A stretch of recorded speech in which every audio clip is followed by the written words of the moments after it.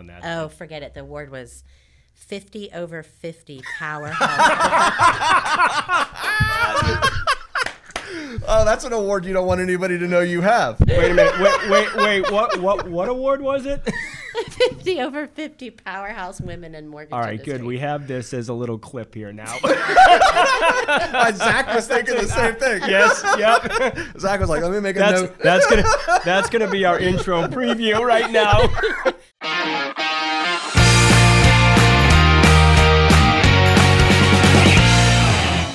All right, welcome to another episode of the Contacts to Contracts podcast. I am Brian Lovell, always here with our amazing co-host, Mr. John Jones. What's up, Brian? And John, we have probably one of my most favorite people Absolutely. in the whole world with us today.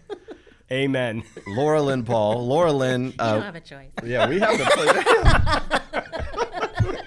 We have the pleasure. She makes us do this. Of getting, she does. Of getting to work with her, and so she is the senior vice president of sales for Van Dyke Mortgage. To kind of put that into perspective, what do we got, John? She's the big cheese. Yeah, about 225 loan officers in 2020, closed a little over 10,000 units for just over $2.5 billion. It's interesting, Loralynne. I was thinking, when you originally came to Van Dyke Mortgage, you had your own brokerage, Tri-County Mortgage, and we grew that branch location in volume to the size that Van Dyke Mortgage was when we joined it in 2010. Right. So that's an amazing feat, right? And there's probably a lot of questions we can talk about how it went from like 25 units a month to a lot. And we had a lot of fun. 83 by New Year's Eve. Yeah, I remember we that. Brought my t-shirt. I remember that. We did. I remember I was driving home from work one day and we were trying to think of this like slogan. We were trying to really get business ramped up. And so we came up with the slogan 83 by New Year's Eve because it kind of rhymed a little bit. Yeah. And she had her husband actually make the shirts with iron-ons, and we passed them out at a sales. Passed them out at a sales meeting. It's like the old marketing days. Yeah, it was awesome. when you did everything. Yes. Yeah. That's legit. In the early days, we were everything. Yeah. And we made bracelets, 300. Oh, yeah. Yeah, the road to 300. Yeah, those were the good old days. But those things made a difference. I mean, everybody knew the goal, and we were all excited to make it there. Yeah. I don't think we made it, but we did the next year. Yeah, we didn't hit 83 by New Year's Eve. I think we got pretty dang close. It ended up being like 79 or something like that. But and then I think the next ones we made those shirts that said like "Keep calm" and "Bring 200 loans on" or something like that. Yeah. We had this goal for a long time to get to 200 units a month. Yeah. And which, like you said, is close to what Van Dyke was doing when we came. Yeah. So it was a big deal. Yeah. Lots of system changes and recalibrating. A lot of recalibrating. Yeah. So, Loralynne, you've been in the business for a couple of years. Well, we just figured out, thanks to John Jones's math skills, that it's been 35. Been 35. Almost. December. Well, in fairness, you started at 4. Right, exactly. I was 4 years old. But even before you were in a leadership role like you are now, you were a powerhouse originator. Yeah. So tell us a little bit about what those early days were like and maybe a little bit of how you built your business. So believe it or not, 0 credit reporting agencies. So every file you had to literally build the credit for the borrower. Well, I know that sounds crazy, right? A lot of FHA. But you owe tons of FHA. And for FHA, you put it all in a case binder and you mailed it to the FHA Hawk Center, and you maybe would hear an answer in about 60 days. And then it would have conditions, and then you'd mail more. But were you able to do TBDs? Or do you? Oh, no. No. Oh, wow. No. God, no. No, you just no. No. Ratios were tight. I mean, you're locked down. Yeah. And the ratios. VA would set the rate for the day, and let's say that you quoted the borrower that rate, and then 60 days later you closed. If the rate of the day was 9 and 2 points, 60 days later it could have been 9 and 4 points, and you had to close that. So it was nuts. But it was fun. And I mean, Jen Kersey was my processor, who's our processing manager now, and we were closing 20, 25 units a month. Not when it was that bad, I mean, we had now credit reporting agencies and Right. things like that. I was going to say, because like we That see brings you up towards like the mid 90s, late 90s. Yeah. I think when Jen probably came on board, right? 93, 94, yeah. So the reason I think that's crazy is we have loan originators. We see them all across the country, not just with us, but with other companies too, that like they struggle just to close 6 loans a month, right? And it's not about the struggle to get the 6 loans. Like they physically struggle with, how do I get my pipeline closed at 6 loans a month? Like, why do you think you were able to do that kind of volume with really back then you didn't really have much leverage? No. I mean, let's be honest, at first I was single with a 3-week-old baby and a 2-year-old son, and it was just, I didn't have a choice. I mean, at first, if I'm being honest. But I just was really organized as far as my time. I mean, everybody knew I worked late on Wednesday nights. I mean, late being 10:30, 11 o'clock at night. And I mean, I worked all weekend, but I know this is a touchy subject, but I mean, I took an awesome application. Every borrower interview was an interview. I mean, it was at least an hour-long application, and I took a great application and prepared them up front. And then when I handed it off to Jen, then it was just a matter of documenting it all. But it was very much organization and hard work. I mean, I worked for a Century 21 office. John and I worked together there too. Yep. And there were over 1,000 agents. And I was only in one office, but managing them all. And Sean Moore was there, and he was we were neck and neck and constantly rallying back and forth. Pushing each other. Yeah. Yeah. But it was fun. I mean, I always enjoyed it. And I got married, remarried, and set the right expectations for him, because, you know, your spouse has to support you. Yeah. Or you're not going to do well. Yeah. And it's a full-time plus job. If you want to make 6 figures or more, you got to hustle. Yeah. Pick up your phone at night, you know, be available on weekends. I mean, especially if you're going to be situated in a real estate office, you have no choice. No. And I love real estate agents. I mean, I do. Some of my very best friends, but I have some horror stories. I mean, I have one where I was physically getting sick with the flu, and the agent told my husband to put the phone up to my ear. She had a question, and he's like, I'm not. I remember some of those agents, by the way. Yeah.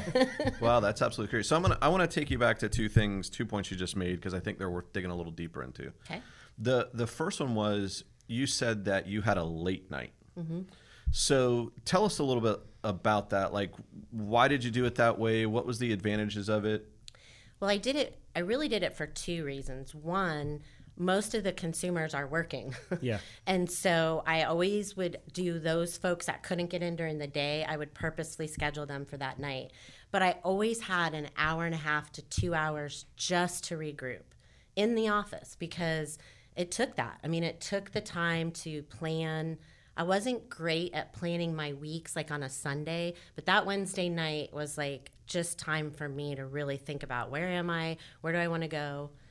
So like on that Wednesday night, somebody was taking care of the kids, making sure they got fed. Everybody kind of knew, hey, the runway's clear. I'm going to work Wednesday night until it's all done. So that was like your catch-up day. Yep. And then like, what did a normal week look like? I mean, obviously you said at the time you were a single mom, so I'm assuming maybe your day started a little bit later. No. No? Okay. No. Because we were in a real estate office, you know, there were Monday morning meetings, Tuesday morning caravan, and I was them. I mean, I made myself part of their world. So everything I went on caravan with them. Yep. Everything they did, I did. And so, you know, I had an amazing mom who helped me. And, I mean, I worked every day till 6:30, and I would get in, I mean, I'd say probably 8:30 or 9. And, you know, my lunches were with realtors. I just always spent my time with them. You brought up a great point that you love realtors. Mm-hmm. So you became friends, and still to this day, 35 years later, some of your closest friends and dearest friends Absolutely. were realtors that supported you. So it wasn't like you were just a business relationship. You took it to the next level. You were personal. No. Right. Yeah. So and I know that's what got me the business, because they knew I cared about their success as much as they did, and vice versa. I mean, it was fun. I mean, I do miss originating. I really do. And they knew to trust you, you'd close the deal on time. I mean, you had a great reputation. You're not going to miss a closing date, you know, and that's always been a super strong thing, where not everybody has that same motivation. Some lenders just, they'll casually let it go and slide an extra day I or a laugh. week. And Yeah, I laugh when I hear people say, "Oh, you just need to get more deals in the kitty because then if you lose one, it's no big deal." But you if never you lost lose one. You lost the you've realtor. lost your and maybe relationship. half the office. Yeah, I couldn't do it. You just couldn't do it. Right. So Reputation's everything. That's a good point. So the second thing I want to dig a little deeper on is you said one of the secrets to your success and being able to manage a pipeline that was that full or that deep was taking a good 1003, right? And so, I think there's a lot of different models that you see today in our business. We've got some loan officers who have I'll just call it an order taker, somebody who takes the application and they kind of review it later. You've got some who are, hey, I'm not even going to issue a pre-approval letter until I see docs. You got a lot of different models, but what kind of walk us through what was a little bit of yours and why did you think that was so important to do up front, especially when you had so many days to be able to get a loan closed? I just feel like I just felt, you take a test, you do a class, you become this mortgage broker professional, and that's what I really wanted to be. I didn't have the opportunity to go to college and do that. So for me, it was more about finding the best vehicle for that borrower and their family. And you can't do that through a computer or through, I'm going to send you to my website to apply online. Yeah. You really, while we have you don't that know the option, story. You don't know the story. we have that option, and that's great. And I understand convenience way more than before, but I just really wanted to get to know that person. They were just trusting me to make probably the biggest purchase they'll ever make. And I wanted them to feel comfortable with me. But I also wanted to make sure that I was doing the right thing for them and that I wasn't putting their home or family in jeopardy. It was really hard for me when the market turned and we had to get more creative and there were crazy products out there because my conscience had a hard time with it. I mean, honestly, it was tough. That was a lot harder, I thought. Yeah, that was the shifting gears probably around early 2000 when we were doing, I think we were probably second or third in Pinellas County for FHA closed loans, just you, Sean, and I, that one year. Yeah. And then borrowers and realtors started approaching us and saying, hey, we don't want to put 3% suddenly became an issue to put down. Buying an average house, by the way, back then was about $135,000. Right. And to come up with 3%, whether it was a gift, people didn't even want to do that. They wanted to do, right? Right. We had a... Wow. Then they shifted gears and everybody got focused on the 80-20s, right? And that was where, I guess we'll say, the beginning of the end for that. The beginning of the end. That early run through the 2000s where... It became the Wild West. John came to me and said, hey, this person's offering interest only. And I was like, well, we're not, and we're never going to. And then I realized very quickly, well, yes, we are going to if we're going to stay in business. That took us a few months, right, after realtors were hard. then taking their customer out of our office, essentially like, if you can't do it, we'll drive them down the street to so-and-so who will offer the product. So eventually you have to get with the times, so to speak, and kind of sell what the consumer thinks that they want. At the same time, still trying to convince them that FHA is really the best, the best solution for them. Yeah. But, yeah, I think, you're talking about the 1003 too. I'll just go back there one more time. Being the foundation of what's going on, right? And so one of the things I see happen a lot today everywhere is it's like when you were in grade school, did you ever play like the whisper game? Like, John tells me a secret and I take, tag. and then I come to you and we go to Zach and we go to Kyle. And by the time it gets to Kyle, It's like not what even- John just told me is not not the even same. even close, right? And in our business, it's the same way, right? It goes, depending on the model you're in, it goes like from loan officer to maybe like some sort of transaction coordinator to a loan processor to an underwriter.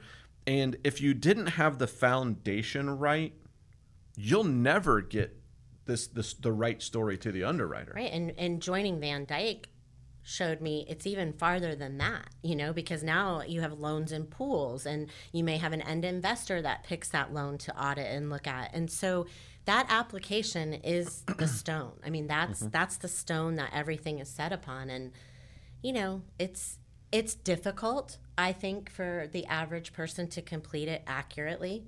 We have a new Lot one. of questions. So it's even more difficult now. So, it's not just a question.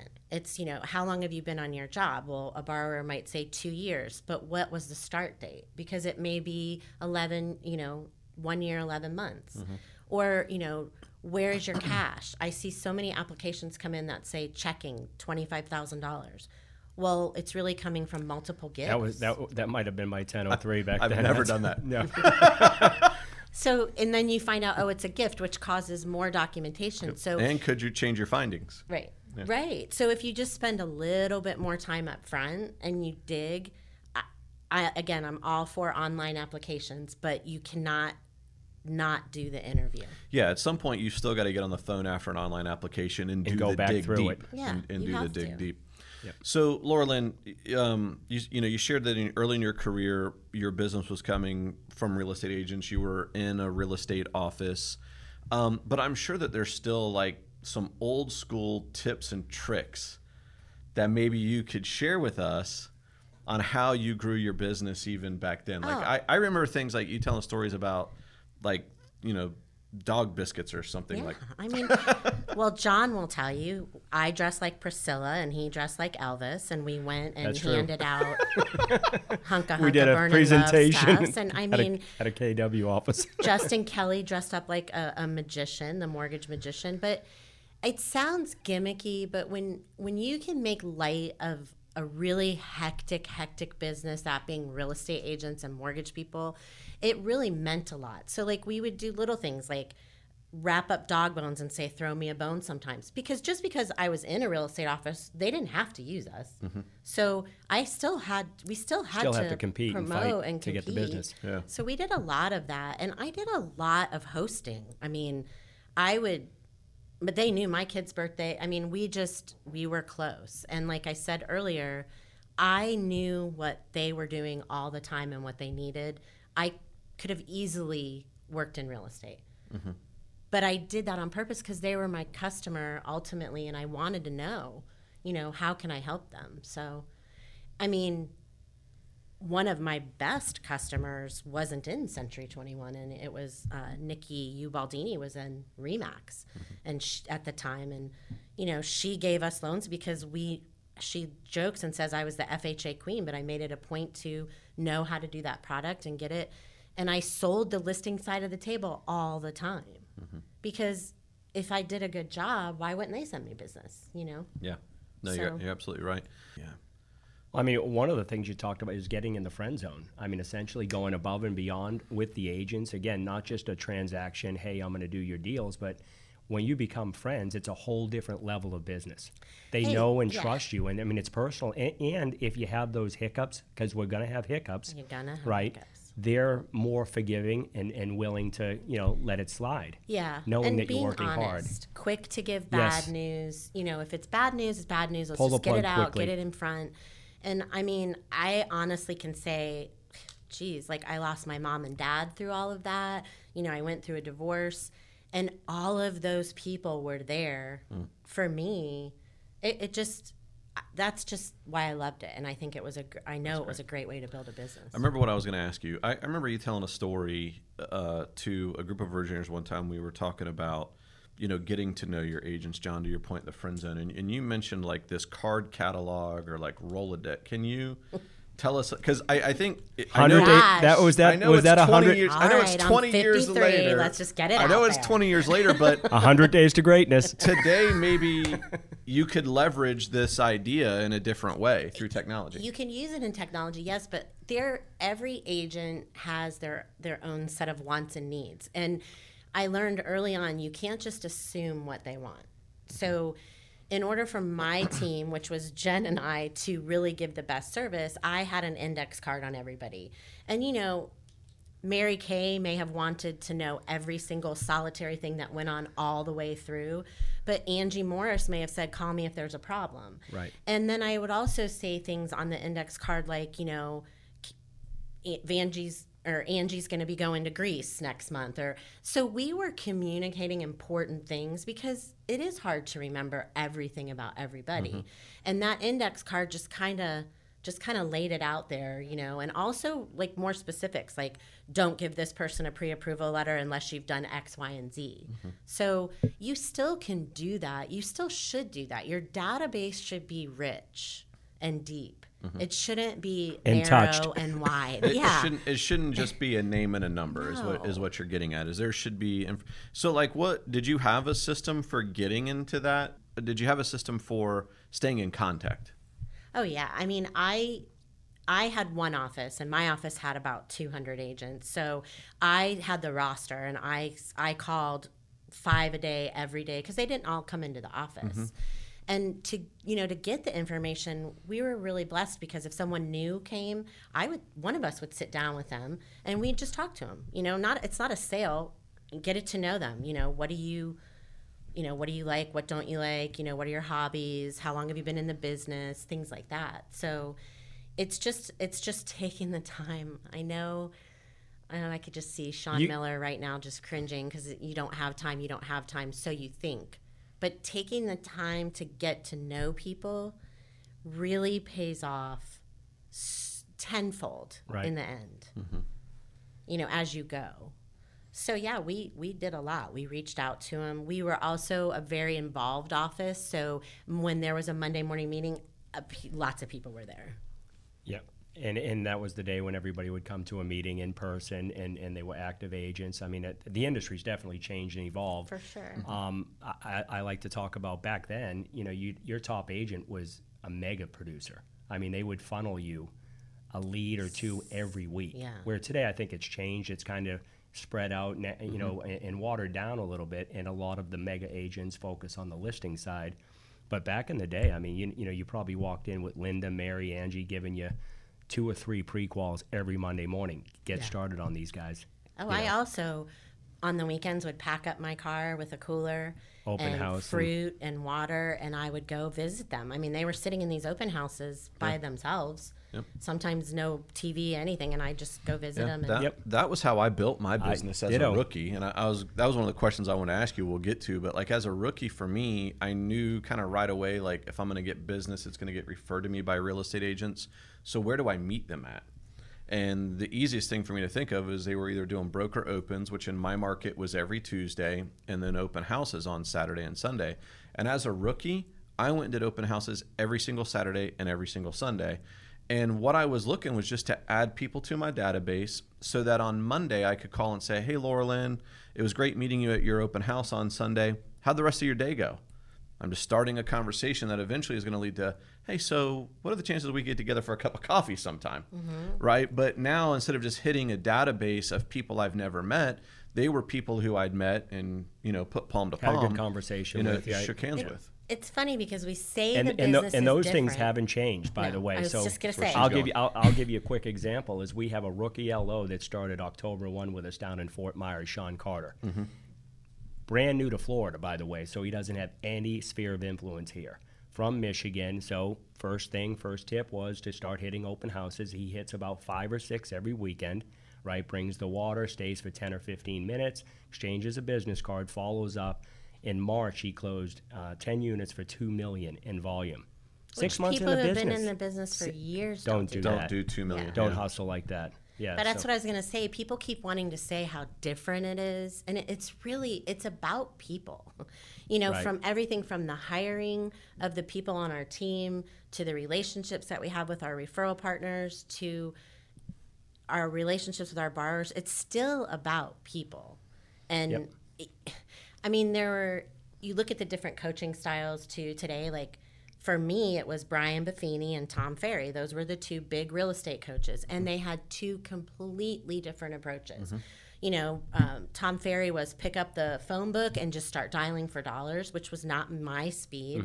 And Brian Buffini was all about relationship, which totally fit for me. So there's a lane for everyone, but it's the same. It's not different than that much different than it was. It really isn't. No, you're absolutely right. So you're kind of segueing into, I think our business needs an influx of younger, newer talent, right? And we've talked about this on the podcast before. Like the average age of an originator in our country today is somewhere in the mid-50s, about John's age. And cut that part out, please. They're in their mid-50s. And so, I mean, let's be honest. You know, by the way, that means you've been grinding in this business for a long time. Because this business, if you want to be successful, Hotel California is a grind. Yes. And we don't have to go there this time. But I think there's an opportunity for a lot of new young talent looking for a new career or possibly a career change. What advice would you give to somebody who decides, hey, I want to be a mortgage loan originator, and where do I start? I mean, you're meaning like you're already done licensing and everything like that, but boom, now where do I get a loan?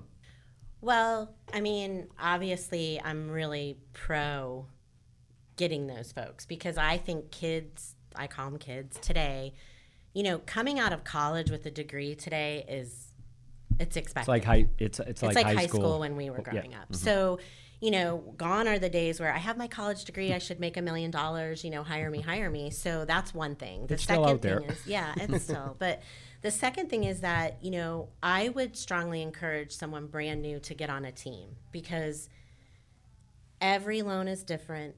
Every borrower situation is different. And the more experience you can get, the more training you can get, the better off you're going to be in the long run. So my first suggestion would to get on a team. And everybody has a sphere of influence. Mm-hmm. You know, I mean, we all have family, friends, coworkers from a previous job, college, you know, fraternity, sorority brothers and sisters. Everybody has a sphere. And the first thing you do is you get that sphere on paper and you let everybody know what you're doing. Because you would be surprised. I mean, I have loan officers all the time who are so upset because their neighbor just bought a house and didn't use them. Well, shame on you. Mm-hmm. I mean, I can tell you stories. My husband is an engineer and is horribly shy. And you can't be shy if you're in the mortgage business. And if I'd be at dinner and hear somebody say mortgage or house, I would get up and walk over to their table. Hi, I heard you say that. And he would just duck and say, oh, my God, I can't believe she's doing this. But you have to let everybody know all the time what you do. And it sounds ridiculous, but there were days that agents used to wear a gold jacket and that stupid rhinestone sold sign.